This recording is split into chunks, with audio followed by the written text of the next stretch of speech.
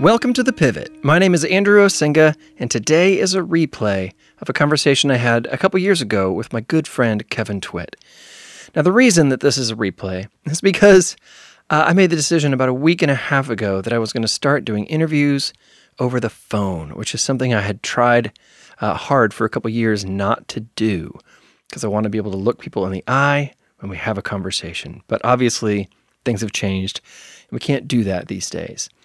So I started contacting people about doing interviews online, and then our internet went out. And our internet was out for 6 days, which, when you have 3 children doing school from home and a dad who's working from home, having no internet is not convenient. So I was not able to do the interviews last week that I thought we were going to be able to do. But don't worry, they will be happening. But this week, I started thinking, I know we've had some great conversations that could be of a lot of service to people right now, and maybe some of those from the first season people who listen now might not have heard. And I thought one in particular might be really, really helpful right now, and that's my friend, the Reverend Dr. Kevin Twit. Kevin leads a ministry at Belmont University called RUF, the Reformed University Fellowship. He's a Presbyterian minister. He's quite literally one of the smartest people I've ever met. He has so many books, they had to bring in a structural engineer at their house so that the library on the second floor did not collapse into their kitchen. He is a very smart man. He's a very kind man. He married my wife and I 17 years ago, and we've been dear friends for a very, very long time. And this conversation, which is kind of about how he guides college students as they are kind of starting the first chapter of their adult lives, but it's about so much more than that. And I think even though this is a couple years old, you might really enjoy this.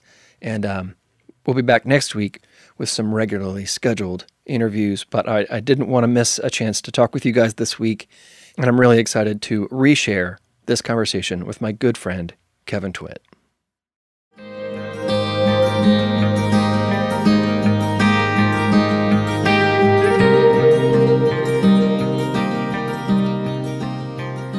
To start, I'd love to hear a quick kind of rundown of your history, because you've had a couple careers. Yes. But I don't actually want to focus on that, but I would love to hear about okay. that. Yeah. Okay. You have other questions? I do have other questions. Okay. All right, yes. Good. I grew up in Baltimore, went to Berklee College of Music. I went there the summer of my junior year to explore music, maybe music production. I didn't think I was a good enough guitar player to play guitar, but I had heard about recording engineering. Berklee was one of the few places you could get a 4-year degree back then in recording, and now they're everywhere. So I went there. That was a great experience, and both playing guitar, just learned to think outside the box. Recording engineering, all that kind of stuff. Met a lot of great people, great friends. My senior year, we started a Christian fellowship at Berklee. Now, I'd been going to different Christian groups, other places. It was hard to find Christian fellowship in the 80s in Boston. There's a lot more good churches there now. But I've met some people. Actually, you might know Chris Dente. Yeah. She was like, the one pretty girl who was a Christian at Berklee. It was literally 8% girls when I was there in 92. So all the Christian guys met each other because they all... sounds like the Bon Iver show I went to last night. Yeah, so we all were introduced ourselves to Chris because she was very out with her faith, right?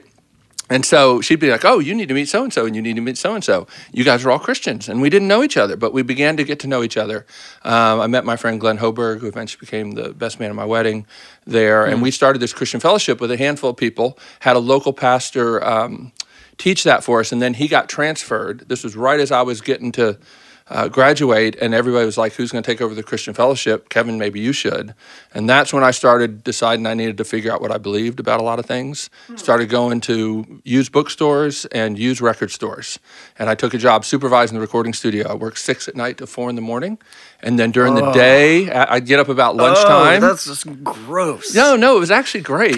It was the place where everybody came and hang out, at Berklee, and we talked about the gospel and about life, and it was really a great time. One of my fondest times in ministry ever. And so I would just go during the day and like look for books. I had no real guidance. And I would teach some crazy heretical stuff. And then the next week I'd read another book and I'd be like, hey, guys, I was wrong. Like I had no guidance. If any of my students did that, I'd be like, no. But God was faithful. And then I finished that and I came down here to Nashville and started looking for jobs in a recording studio. Which meant I was a waiter for a while. And then eventually met a guy playing guitar on a demo. And then the engineer guy was asking me what I was doing in town. Guitar player. I was a guitar player. And this engineer guy was just, making small talk. I said, I really want to be an engineer, but I haven't been able to get my foot in the door anywhere. And he said, well, Digital Recorders is hiring this guy, Norbert Putnam.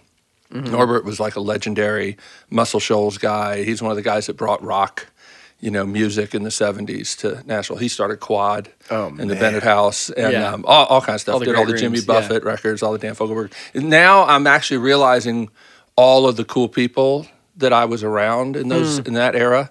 I didn't really know the significance of kind of where God, kind of Isn't put that me always there. the way it is? Yeah. But I enjoyed that. But that was great. I worked in the studio for a couple of years. And that was enough for me to see that if I'm successful at that career, I'll hate my life. Tell me about that. What does that mean? Yeah, there's an interesting story because God used this story even though I was wrong about it. Here's what I mean. So I remember working on a Whiteheart record, and Brown Bannister was the producer. Mm-hmm. And I remember like every night him having to call home to his kids and tell them he wasn't going to be home that night. Yeah. And I was like, oh, I don't want that. And I remember seeing Ellie, Holcomb, who's his daughter, years later, and I told her that story, and she said, well, what you didn't know was he would take like 2 months off after that project and be with us. And I know him now, and he's a great dad. Amazing, yeah. But that experience was, even though I didn't know the full story, but it was enough for me to be like, I just don't know if that's what I want. Sometimes you're on a track and you realize if I'm successful, I'll hate my life. And I wasn't quite sure what to do next, so I joined a rock band. Okay. And that's when I started playing with Mullen. Yeah.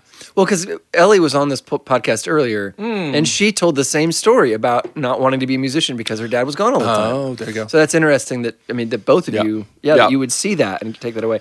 Before we get to you joining a rock band, you did work on a New Kids on the Block record, right? Oh, I did. You got to tell us about the first one. Okay, so when I was in Boston, because that came out of Boston, I think the story was, what had he done? New Edition, that producer guy, and then they sued him. I can remember what he looked like. Something, Maurice Starr. Yeah. So they had sued him, and he was like, "Well, fine, I can pick up any group of kids and do it all over again." So he had auditions, and he did it all over again. And I remember, this guy Paul Arnold, was a great guy. He worked at Berkeley, supervising the studios, and he was, doing vocal overdubs and had me come assist him, one night. I just remember us trying to punch the D on Candy over and over and over again.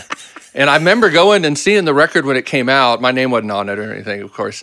But I remember it just had like all the guys, like their favorite color and their favorite food. And I was like, I know it was the first record I actually worked on, but I just can't own this. And I still don't own it. Yeah. That's wonderful. Okay, so So you decided you didn't want to, if you were successful at this career that you wanted, you would hate your life. Engineering. So you joined a rock band. Yeah. Because no one hates their life in a rock band. Yeah, well, at that point I felt like I don't want to wake up 30 years old and still playing in a bar. Yeah. I kind of had that sense. But I went to Berkeley. That was kind of what everybody did. Yeah, you said earlier that you didn't think you were a good enough guitar player. Yeah. You're a great guitar player. Well, thank you. Well, you know this. Learn how to fake things. That's part of what Berkeley does. A couple things happened at the same time. So working on a record that Tommy Sims was producing, he was roommates with David Mullen at the time. Okay. Tommy, great musician, had played with Whiteheart and then Bruce Springsteen and all kinds of stuff, right? Yeah, he's phenomenal. Yeah, the best. But so I met David and he was good buddies with Chris McHugh, who was a drummer in Whiteheart way back then. And I started hanging out with those guys. Started going to Christ Community Church because there was an engineer that told me he had visited Christ Community. All the pretty girls were there, and so I went and visited, and I didn't go anywhere else, and eventually found my wife there. But anyway, so I met David, and as I was kind of feeling like maybe the studio thing was getting old, there were a couple things that happened at the same time. One was Restless Heart booked the studio for like 6 months. I don't know if you remember that band. It was like very very precise, clean, slick country pop music. Okay. And the fact that they booked the studio for 6 months and requested me to work the project meant we were going to get like one verse a day vocals, because this would be like the most intense tuning and, like what you can do with Pro Tools, but we didn't have Pro Tools then. You just had to I just thought, repunch this is going to be horrible. I just can't do it anymore. I was already on the way out, but that was like, okay, if that's my choice. Well, that would have been a big It would have been a big record, but geez, I just couldn't do it. At that point, you got to the point where I was working 80 to 100 hours a week. It would get to the point at the end of the night, I'd just calculate and realize I couldn't get 8 hours of sleep tonight, and I was just mad. Yeah. I'm not going to get 8 hours of sleep again. Dang it. That became the whole focus. That's not really where I needed to stay. So that happened. I really helped David Mullen with these demos. I programmed the drum machine, play guitar, play bass, engineer. Yeah. And then he ends up getting a record deal with Warner Brothers. And so I was like, well, I guess I could go play guitar with him. Yeah. And he was excited and thrilled about that. And it kind of all came together at the same time. And also at the same time, Christ Community Church put an ad in their little bulletin to want to start a college Sunday school class. And David had been a youth intern at Christ Presbyterian Church, which was kind of the mother church of Christ Community. And I'd had that experience in Boston, helping lead that ministry up there. And so I thought, well, I can help out. So we volunteered and started that little Sunday school class. Used to meet kind of almost in like a little closet behind the sanctuary, behind these 2 doors. And that kind of went for a while. And then I played with Mullen, and eventually playing with Mullen, which, has its own kind of stories. I don't know how much you want to hear about that. But eventually there was one period where we were gone a lot. Yeah. Like we went to Russia, we went to Africa, went to Japan. We went to some cool places. Man, I never made really any money. Cool. But it's because we were with William Morris, and they had 2 other bigger Christian artists, BB and CC Winans and Petra. And people would call up wanting a Christian group, and they couldn't afford them, so they would get us. So we would get all these gigs that were really cool, but we never made any money. Yeah. But it was a cool experience. But I felt like even going into it that was a temporary thing. I was still single. I felt like I could go play in a rock band for a few years. But near the end of that time, the Sunday school class just about died because I was gone for so long. And I really felt kind of torn with that. So that started kind of me thinking that maybe I need to move out of music vocationally. So moving out of music vocationally, at what point did you go to seminary? Was that after this? Okay. Yeah. So there was 2 things that happened. One, Scott Rowley, who you might remember, Scott. Yeah. He became the youth pastor at Christ Community. Okay. And I remember we had a little service to install him, and he said, because he'd been out on the road, Christian music, he's one of the pioneer guys, and then been with my card forever. And he talked about how he felt God really was primarily building his kingdom through the local church. And I thought, yeah, like that's why he was saying he was getting off the road and going to be the youth pastor. And I thought, yeah, I get that, because I'm playing in bars, to college students in this Christian band, but then I'm teaching college students every week in Sunday school, and that Sunday school class seems much more effective. And so I totally resonated. But that didn't fully get me out of music. Then there was a time I was at the Art House, which Charlie Peacock ran back then. There was some kind of event where people were talking about their art and how they viewed it. And I heard people talking about their art, and I just was sitting there thinking, I just kind of play guitar. But I'm just not wired the same way. I just didn't think, that was not my, woe is me if I don't make art. But I did feel a sense of woe is me if I don't teach people the gospel and talk to them about those things. So it was very gradual, I would say, it was very gradual when people ask me, because it's not the typical story of how to get to seminary. Yeah. But then I decided to do that. And we actually had a guy come preach at Christ Community, an Anglican priest, I think, who was from South Africa, who came and he said, you should always move from a position of strength. What does it mean? Well, what I took from it, and what I think he meant was, don't run from something, don't just leave something, go to something. And so it was, stay in what you're in until you know that you could stay there if God called you to. Be willing to stay before you leave. Make your peace with that. That's what he was saying. And that's what I did. And it actually was really helpful to me because even in going to seminary, you know, you have to, in the Presbyterian church, you have to go and meet with a group of pastors and elders and talk to them about why you feel called to seminary. And they asked me the question, are you just running from music? Are you kind of sick of music? And what I had done is I'd said, okay, I'm done with the band, but I'm still going to stay for a year and just be helping out with the Sunday school class and just working odd jobs. I just don't want to be running. I want to make sure that I'm really settled. And if God wants me to stay here, I would stay here. That actually helped me to go better when the time came to go. Yeah. And so how did you know it was time to go? I mean, some of it is, well, if you're going to go to seminary this year, you got to, you know, it starts in a certain time. There are arbitrary deadlines. You got to do, you got to do summer Greek. Now's the time. I also talked to, the church hired a guy, Mark Berry, to be the college guy. Okay. So that actually, at first I was a little hurt, like that they didn't ask me if I wanted to do that. But then I really saw it as the Lord's kindness because what was keeping me around is a feeling like no one's going to care for this class if I leave. But now there was somebody here to care for that class. Yeah, and you had stayed long enough to And I stayed for kind of that year. Yeah, the transition. I stayed that year. A guy named Rick Punkashar, who you'll remember, elder, kind of a wild man, a guy who literally saw Hendrix burn his guitar at the Monterey Pop Festival. He came on board too, and he was kind of a wild man. So part of me, I was like, I don't know about these guys.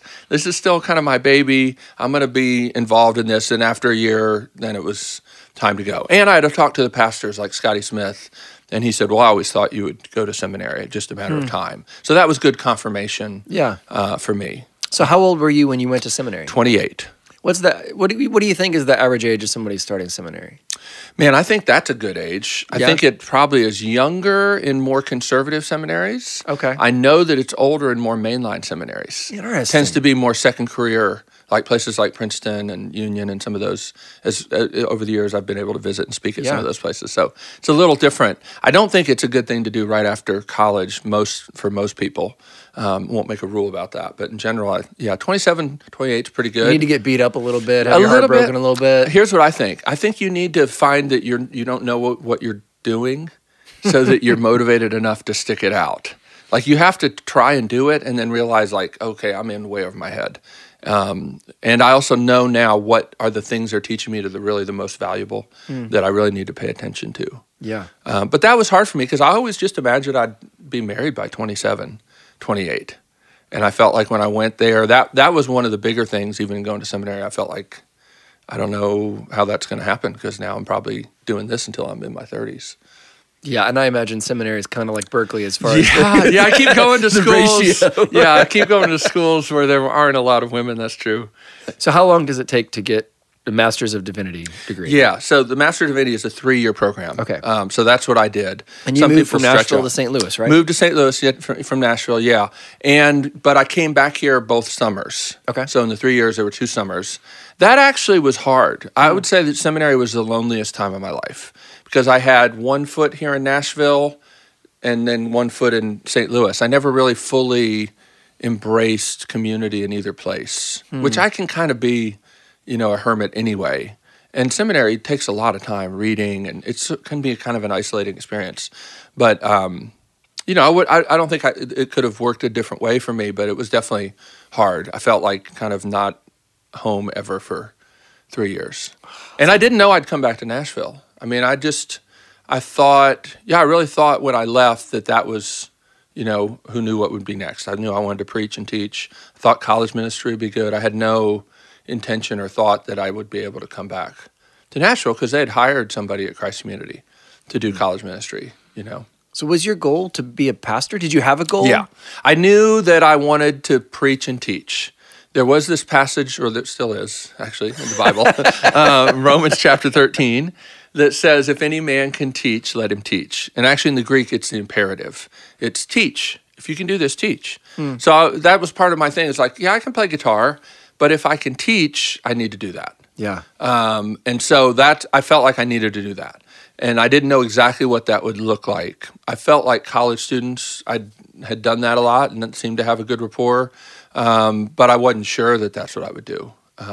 when I got near the end of seminary is when I started kind of looking more directly at RUF, and it worked out to come back really to Christ Community as the college pastor.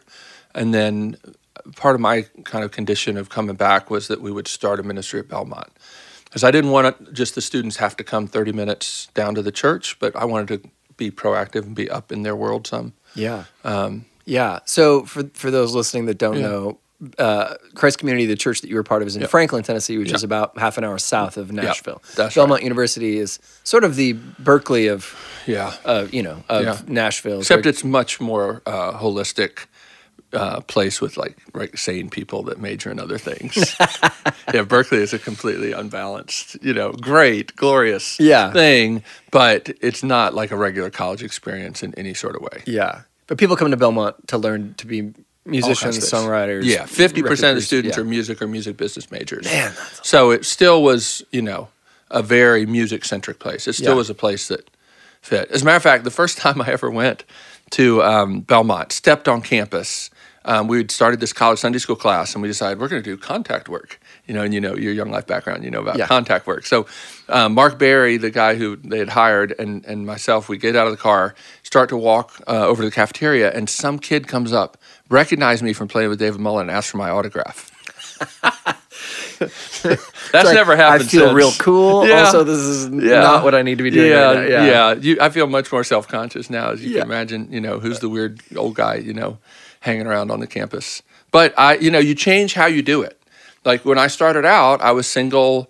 I could hang out late night, coffee shop or playing video games or whatever. And then I got married, and then I lived in a place 30 minutes away. And then I had kids, and so at every level you have to keep adjusting. And now, like 2 of my former roommates have kids who are freshmen at Belmont. Wow. Yeah, like Wes King's kids. Yeah. Are freshmen, his twins. Wow. And Bobby Guy, Bobby. Yeah. So it's just crazy. Yeah. To see that. And you can, a lot of pastors will start out as youth pastors and then kind of move up, kind of track with that same group of people. Mm-hmm. And I've done this thing where I've kind of just stayed with this group, and then you kind of adjust how you minister to them. Yeah. Like from being like a peer, an older brother, now a dad. I'm the same age as their parents. Yeah. You were an older brother for me and my crew. Yeah, right. Yeah, for sure. Yeah. So I don't do the things the same way. Yeah. Because now I've got my own teenagers that I've got to pick up from school and take to sports and whatnot. So less hanging out at night. Yeah. Like I could hang out in the evenings with you guys. Yeah. Being one of the guys, I can't really do that anymore. But that's okay. That actually gives my students the opportunity to minister to one another. Yeah. You become a little more like a coach and less of a player coach. So, but you haven't worked at a church in a long time. You were True. Tell us what RUF is and what you do. Yeah, RUF is the campus ministry of the Presbyterian Church in America. So in 95, when I graduated seminary, I took the job at Christ Community Church as the college pastor and also was doing RUF. Then in 2002, we transferred to doing RUF as a presbytery work. So there's a group of churches that support that work. So I tell people I have to raise all my support, but we don't have to go to staff meetings anymore. And most of the days, that's a good, that's fine. Actually, it was getting harder and harder to be in the 9-to-5 church world where you're supposed to be in the office and also be in the world of the students, especially once I had a family. Yeah. You just couldn't balance all those things. And so in 2002, when we left the church, left staff of the church, and then that's when we moved closer up here to Nashville now. Yeah. So what does your work look like at RUF now? You've been doing the same thing at this point. 22 years, though, like I say, the first 8 years I was on staff at the church too. So, I do more pastoring than most pastors I know because we don't have a lot of program kind of stuff. We have a large group meeting where I preach, except I preach on Tuesday nights instead of Sunday mornings. I do pastoral counseling, one-on-one meetings, probably about 10 to 15, depending on the week at Bongo Java, a lot of them. And then we have small groups. I lead some or work with the leaders that lead some. And that's kind of what you do. Large groups, small groups, one-on-ones. That's kind of what every ministry does in some form or fashion. Then probably twice a month we'll have students over to our house for some kind of, special event. Had our Halloween party, the other night. That does get, now that I'm in my 50s, though, that does get more tiring. Yeah. I feel my age sometimes in those events. 10 o'clock. All right, kids, how long are you going to stay? But, you did. I saw the photo. You were quite the Martin Luther, though. I will say. Yes, yeah, that was my wife's idea. So, yeah, it's good. So, aside from that, you've also you started the Indelible Grace movement. Yeah, which that's clearly like you started that. Yeah, tell us about that. Yeah. So that's the interesting thing, isn't it? So when I left music, I thought I really had left music. Like I didn't even, I could play some worship songs, but I didn't really do like church music. And I remember a shredder, man. Yeah, maybe. Did you ever own a pink guitar? I never had like a Charvel or something. Yeah. No, I never had. Okay. No, I did have like a Frankenstrat thing, which actually I literally don't know where it is. And like you had my lap steel for how long? Like 6 years? Yeah, a long time. Yeah. And played it once, probably. Yeah. Then it just sat in a corner. So somebody somewhere has my my Frankenstrat, and I don't know where it is. But that's it's like community resource. That's how it is in Nashville. Anyway, so when I was graduating seminary, I remember interviewing with RUF, and they asked me how I thought my musical background might work itself out in RUF. And I remember my grand vision was maybe when we have our Worldview conference, which we did every year back then, maybe I could do a seminar on the arts and why the arts matter. Because they literally didn't have anything on the arts at this conference on Worldview. And part of that was because people had different views and they didn't know how to settle it, so we'll just not do it. Yeah. I thought, that's crazy. It's like Reformed, we understand biblical world and life view, all of life matters to God, and the arts certainly matter. So I thought maybe I could be the guy that would do that seminar. I had no idea that, Indelible Grace and all that would happen. Though there was, even before I went to seminary, I had met Chris Minor. Because Chris Minor wrote so many of our favorite Indelible Grace, retuned hymns. So Psalm 130, Oh Love That Won't Let Me Go, and Jordan Story Banks, For All the Saints, all these songs. He really wrote most of those in his first year as a college student at Vanderbilt. And I met him because I was going to the RUF group at Vanderbilt before I went to seminary. So that was just starting when I went off to seminary, but I didn't necessarily think that I'd be part of that necessarily. Yeah. So coming back from seminary now, in 95, coming back to Nashville, just the more I would meet with students, the more I would be discouraged because they would have conversations with me about doubts and struggles that they had. Often they were students who'd grown up in church and were pretty sure that they weren't Christians if they were having doubts and struggles. And as I would kind of dig into that, I just would feel like, man, have you read the Psalms? Because the Psalms seem to speak about these sorts of struggles all the time. And no, they hadn't read the Psalms generally. That isn't where they were getting their sense of what it meant to be a Christian and what it felt like. The more I dug into it, I realized the songs they were singing had way more influence on what they thought it meant to be a Christian than the Bible and the Psalms. And I felt like we need to find some other songs because the songs that they're singing, like, I just want to love you, Jesus, that's all I ever want to do forever and ever, like those kind of songs were lying to them. And so it was a profoundly alienating experience to be in the midst of a big crowd singing that and not feel that. That's horrible when you feel that and you feel like you're the only one, right? So that's really what I was trying to find, some better songs to sing that were more honest about struggle.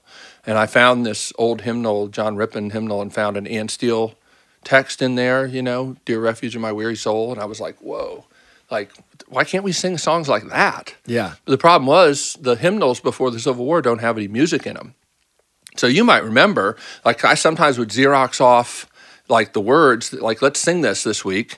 And you can sing 3/4 of the English hymn book with a tune for Come Thou Fount, Amazing Grace, and Rock of Ages. Is that how they were designed that way? Well, yeah. So the older hymn books, you would have all these hymns and no music, and then they would be set to about 3 or 4 meters. And so if you knew a tune for a long meter, short meter, common meter, and sevens, that's what Rock of Ages is, then you could sing most all the hymns. And so you would just know your half dozen tunes and sing the whole hymn book.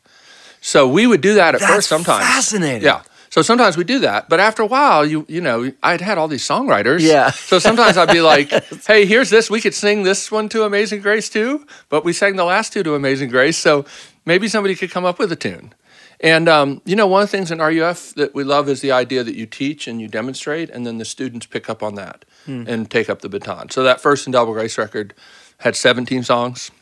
We didn't think we'd get to make another one, right? So it's like, put them all on. Yeah, might as well put on. Charlie Peacock later was like, don't ever do that. Like, you can't distribute a record with 17 songs. Like, nobody can do anything with that. But that's all right. We just thought we wanted to get some of this music out there. It was maybe our one shot. And I wrote 10 of those. Yeah. But all the records after that, I wrote like 2 or 3. Yeah. Because other people started doing it. And that was cool. And I would also give away hymnals, to you guys, because I knew that even if you wrote a tune to a text that wasn't a great tune, which never happened in your case, of course. But you would have to get inside that text. Yeah. And that was going to be good for you spiritually, whether it was useful to the church or not. And it's one of the great things about college ministry. You can just kind of experiment like that. Yeah. Like, you can't go changing the hymn tunes if you're like at your grandmother's church and you're like the worship director. You're going to get complaints. But with college students, you can kind of do some different things. And I think part of the Berkeley training was just outside the box. Like, there's not rules. Yeah. Like, I was trained as a jazz musician, so you can just try this. Why not? Yeah. And so that's what Indelible Grace is. For those of you listening who don't know, that's true. CDs of old hymns set to new music. We've made 9 of them now. And did the hymn sing at the Ryman, too, and made even a documentary film. Andy had to miss that. I did. Because he was doing Young Life Camp all summer. But we missed you. But, so it's been cool to see. Had no idea. Like, we put that first record out, and people would buy one, and then the next week they'd buy, like, a dozen. And Matthew Smith, even from the beginning, he would be the one to send out the CD orders. And he was a marketing major at Belmont. And he's like, dude, this is like not the way things normally work. Like, people were buying into it at a vision level. Like, they felt like it was important. It was a way to still have content, but still have modern music. And so that sort of got me into hymnody. Like, studying it for real, very seriously, because I was trying to figure out what was it about this music that was resonating with people.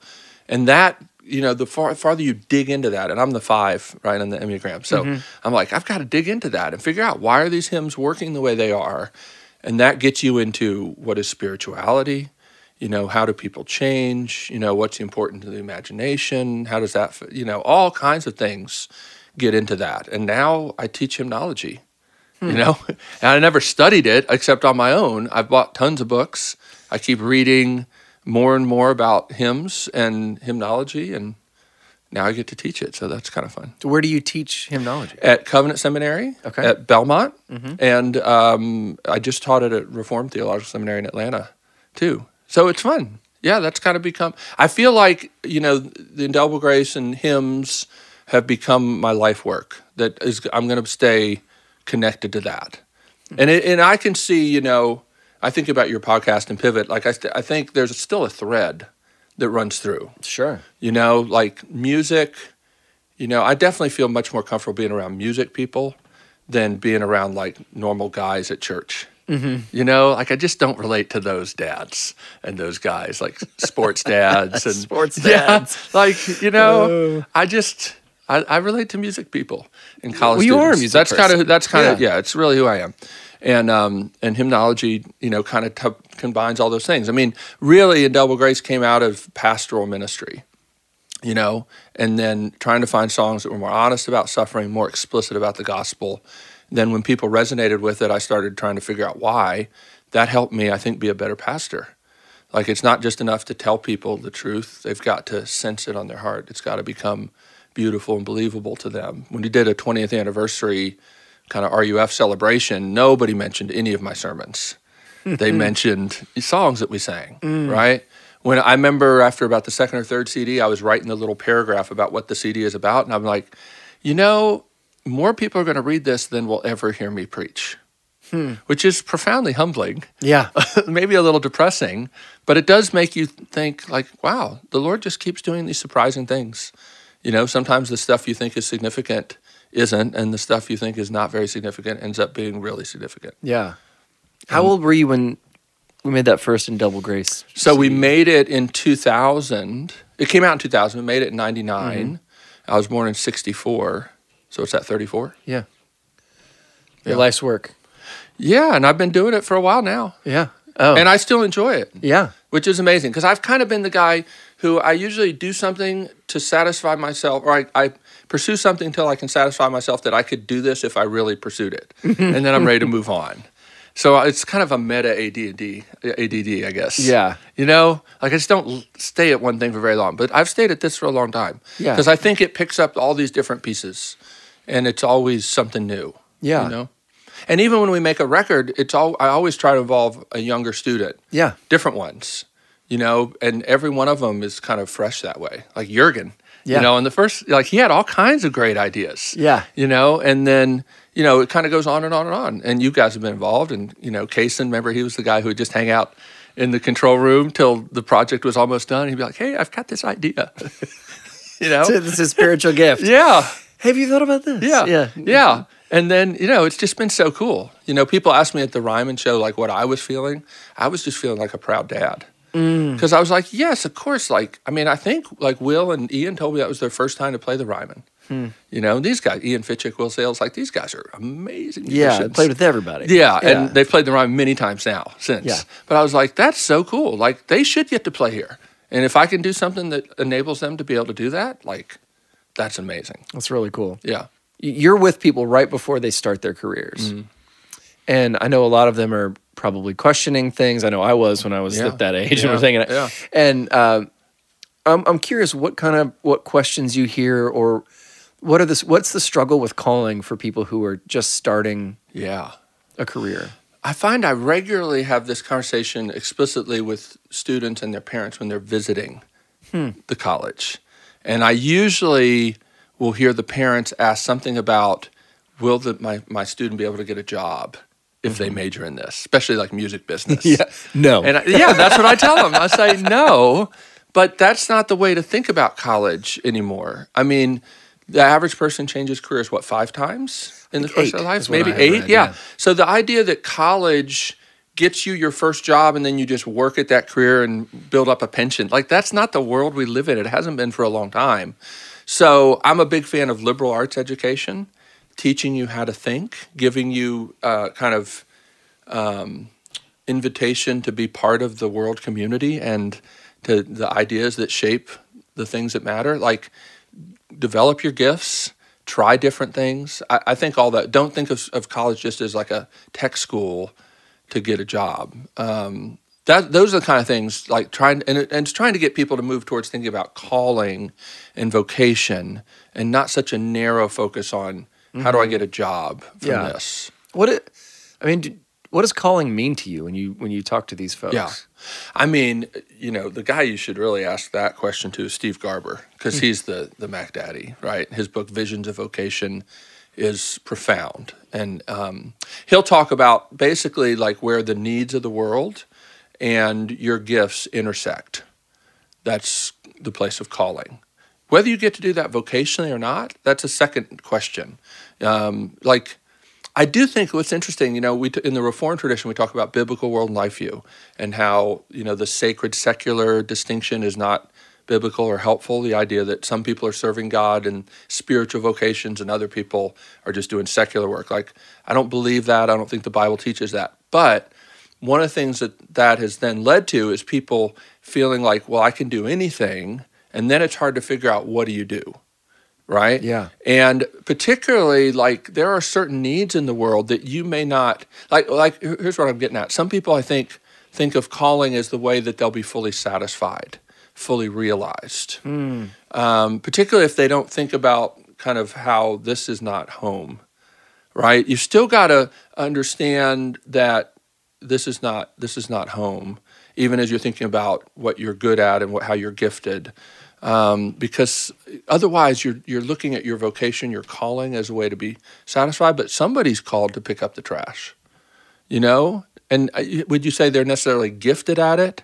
You know, there's God's providence, there's needs, you know, even having to, you know, feed your family. I mean, all those kind of things, I think, go into vocation. Yeah. Calling is probably deeper, underlying that.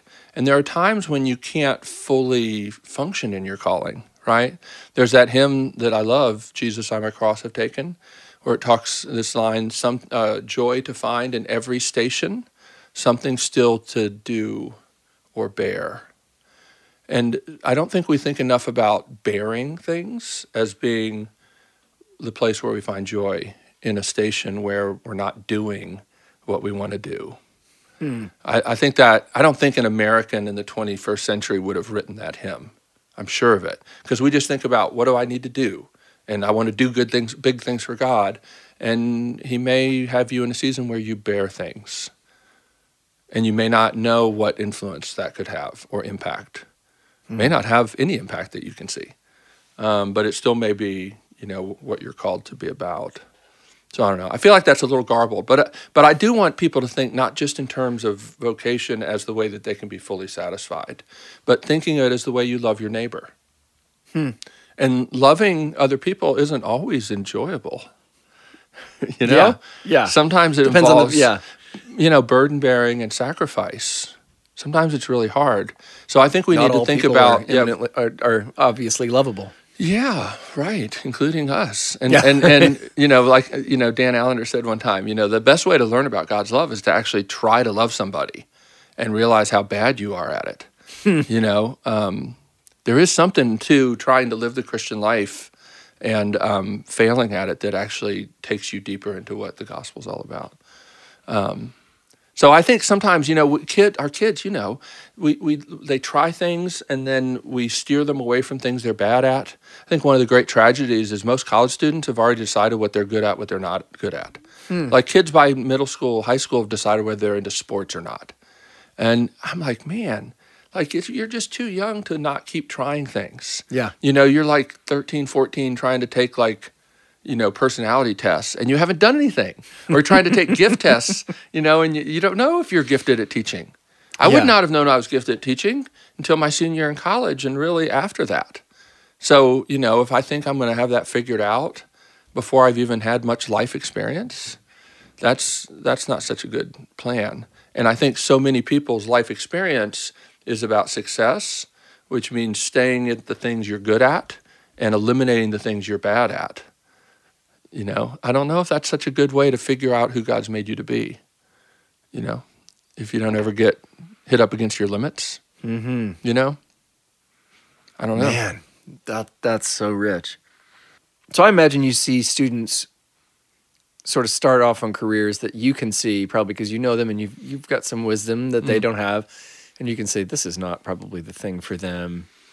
Do you see that happen? I don't know. I mean, what I'll tell you is most of my students that did music business have went back and done like a 6-month coding program, and they're all doing that. That's what I see a lot of. Yeah. No, I do see people do different things, but I feel like in some ways, like I want to help people know what they should do for a living, but I feel pretty unqualified at doing that. Even if I have a great student, I don't even know who to talk to help them find a job, because I don't know any people that hire people. I just know students and people that need jobs. Yeah. And I know entrepreneurs who are doing their own thing, because that's kind of the world I live in. Yeah. So I usually encourage them to use the vocational counseling that they have at school, because there are people whose focus and expertise is on that. I do know that we tend to think sometimes too narrowly about okay, I can do this. These are my gifts, so I should do this. And people that are gifted with vocational counseling can help you see, well, those gifts could be used in all these other areas that you would never have thought about. I had a friend of mine, he was doing RUF and had some big CEO kind of people on it kind of in his life as he was thinking about transitioning. And one of them said, you've been raising $150,000 a year for 15, 20 years, kind of on your own by talking to donors. I would love to have somebody with that kind of experience working for me. And he never would have thought, what does a pastor do next? Yeah.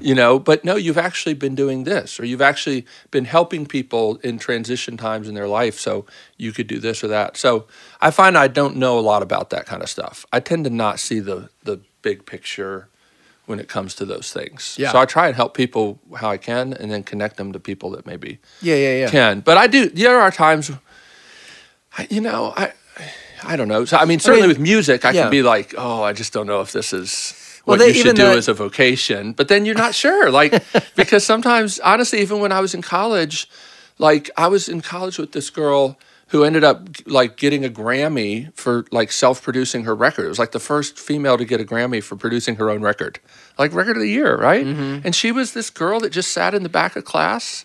You know, I knew people that like excelled at music school and were in all the showcases. Those aren't the people that made it. Yeah. You know, it was the people that was like the weird kids in their room working on their music that nobody understood. Like, so I don't even feel like I have a good sense of people's talent and who's going to, you know, make it. And I think so much of that has to do with God kind of putting people into situations anyway. Yeah. That's interesting. Yeah, I wondered. Well, think about you. Well, I wrote that question down, and I was like, I don't know if there's anything there. Yeah, yeah, but I mean, you came to college. But you came to college like ahead of the game as far as the music business. I mean, you already had a publishing deal, right? Yeah. Even when you got there. Yeah. I didn't know what it guitar, meant. you can sing. I know, but looking back on it, you'd be like, okay, you were way ahead of the game compared to most college students at Belmont, right? Sure. And you've had some success, but it's not like it's just been the gravy train, you know, and things have been, you know, very watered down gravy. Yeah, very watery gravy. Yes. So, you know, I tell people the best thing to do is just be a jack of all trades. Like develop your gifts. You just never know, you know, how they might be used. And then, you know, honestly, it's beyond just getting a job. Like try to find a place, you know. I think even like you see needs in terms of your giftedness. Yeah. This is something I heard Tim Keller say once. He talked about how when he started at a new church, I think this was before Redeemer, so it was Virginia, he had somebody come to him and be like, hey, you know that trailer park over there, we really should like reach out to those people. He was like, okay, like that's the thing this church really needs to do. And then somebody else was like, you know, we really need to get more organized. You know, like we've got all this, you know, all these people, but we could really get organized. And then somebody else like in the same week, he had like 3 different people with 3 completely different things that needed to be the church's focus. And what he realized is like, each of those people had gifts that enabled them to see areas of need. And what he needed to do was basically deputize those people and say, that's great, help us do that. Mm-hmm. What ends up happening all the time is people that are gifted in certain things end up looking for a church or a situation that already does what they're good at. Because then they feel like it's good, it's doing the thing that matters. But they probably don't need you as much as that church over there that you're kind of looking down your nose at because they're not doing the thing. Now, not all leadership will enable, you know, or allow you to come in and use your gifts. That's one of the cool things about college ministry is we need everybody, and everybody can just try things. Mm-hmm. And you know, I can't wait until somebody's been trained for 3 or 4 years to lead a small group. Yeah, because I have 25% of my people leaving every year, 25% of my leaders, right? You have to just turn people loose without them being experts. And, you know, it's amazing how God works through that. Amazing.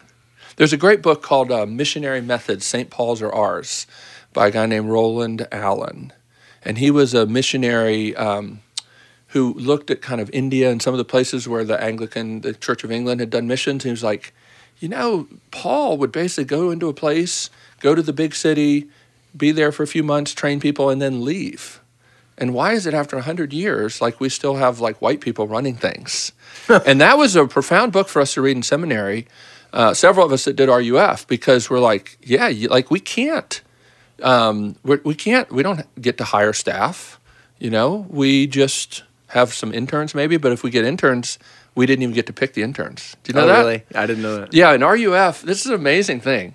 Like, if you want to be an RUF intern, you go to your campus minister and go through this application process, and you get screened, interviewed, and all that. But then RUF central office places you somewhere, and they place you at a new campus so that you can see maybe the difference between the gospel and the personality of your previous campus minister, because it looks different in different places. And it's really helpful if you're going to be equipped for ministry to realize that not everything needs to look like the way Kevin Twit would do it at Belmont. Yeah. Right? A lot of what Belmont looks like has to do with half the students are music or music business majors, and, you know, and I am who I am, and my personality and my, you know, Enneagram and all that stuff plays into it. So then I get an intern that I've never interviewed, that I've never met, and then you have to work with them. Mm-hmm. That's so different than almost every other job. Yeah. Right? Most people, like, you interview and you try and find the person that's the perfect fit.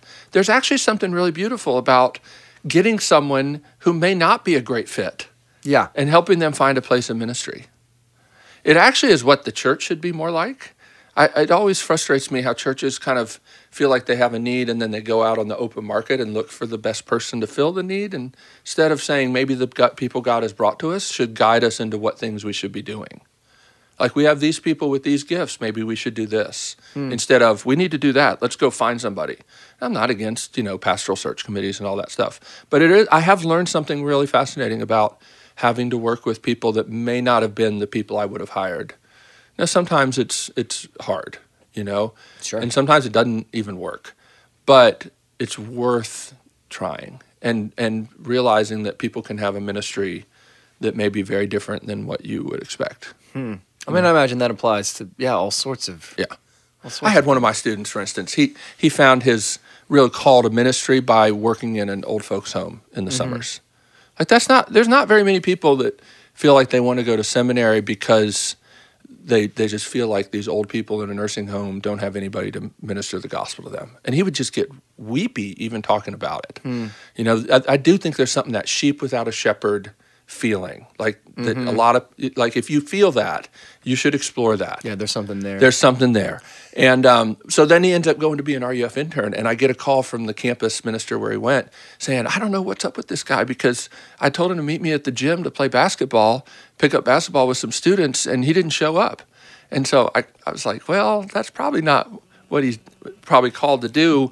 Maybe you should try to understand who he is. Like, that might be what you would do, but honestly, you should let him start a D&D group at your campus, because he's not going to come meet students playing pickup basketball, but you're not going to meet the kids that would come to his D&D group. Yeah. And I think that's hard for us, but I think that it's great if God can open our eyes to see that there's so, like, on a college campus, there's so many different groups of people. Like, when I was in Young Life in the 80s, it was like, get the cheerleader and the, football captain, and the rest of the kids will follow. And high school hadn't been like that in a long, long time. Yeah. It's all stratified. It's all niche. If you get the cheerleaders and the football players, you won't get the nerds. The rest of the school. Yeah. So I think that we need to look and value everybody.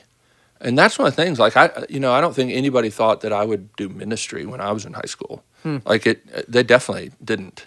My leaders that were in my life wouldn't have done that at all.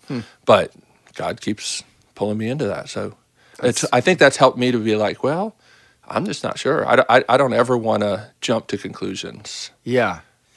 Man, when you were, just a minute ago, when you were talking about getting those interns placed who might not be the right fit, that reminded me of something that, there's a corollary there, I think, to marriage, too. Yes. And I don't remember who I've heard say this. It's always accredited to some random old guy in the church. But, I've been married to 5 different men my whole life, and they've all had the same name. But the sort of, you marry even the people you do choose to have in your life will change, and you will change. Yeah. And what you need from this person now versus what you need from them 10, 20 years. Yes. Tim Keller's version of that is, you never marry the right person. Because if you do, they'll be a different person in 5 years. Yeah. I had, I'll keep the names, private, but I had a student the night before his wedding whose parents had been divorced. His dad asked him, are you absolutely, absolutely, absolutely sure she's the one? And he's like, Kevin, what do I do with that? I say, like, dude, your dad has no idea why he got divorced. Because he thinks it was about the choice he made. And I understand in a consumer culture, like, all the weight is on making the right choice. But I'm sure that's not what happened in his story. And how can you be absolutely, you'll be sure after you put the ring on tomorrow. Yeah. But who knows? But you have to believe, and this is what I would say, even for me, because I was like, how can I unite myself to somebody that I know I'm going to sin against and disappoint?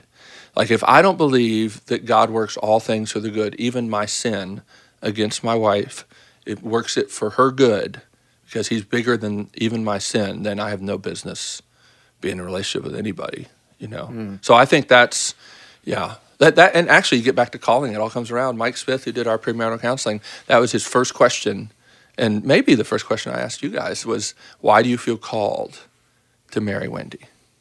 Because he said most people look at, have got this list of like 10 things, and I've never seen anybody who had more than 7, and she's got 8, so I better close this deal. Like, that's such the wrong way to think about it. But there was a sense of, Wendy would say, the Lord kind of opened her heart to me, and when she wasn't wanting that to happen, and we felt like a responsibility to kind of keep following through on that. That's sometimes what it feels like, isn't it? Like, as you're seeking out vocation and calling, it just feels like your eyes get opened and you're getting pulled into something, and you have a sense of, woe is me if I don't kind of keep stepping into this. And this may not be the thing I think I want. Yeah. Yeah, I thought I wanted this. Oh, this man. Yeah. I very distinctly remember thinking about asking Wendy out and thinking, what if she says yes? What if she says no? Those are both really frightening prospects. So much so that I don't know even what I want, because both of them are going to draw me into something that I don't want. Pain, vulnerability, all kinds of stuff that I'm not really excited about. But God, I think, helped me to say, or to believe that he was big enough for what if. I'm not saying I have that every day, but I think that would be a good thing for us to try to remember every day, that God's big enough for what if. That's awesome. Well, Kevin, thank you for your time. Yeah, that seems like a good place to close. Wonderful, yeah. Yep. Wonderful. Thank you. Man. I love it. Keep up the good work.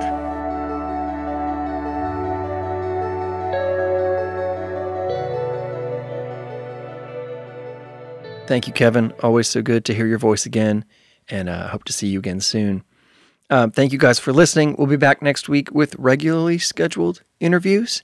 But for now, stay home, stay safe, go do something awesome.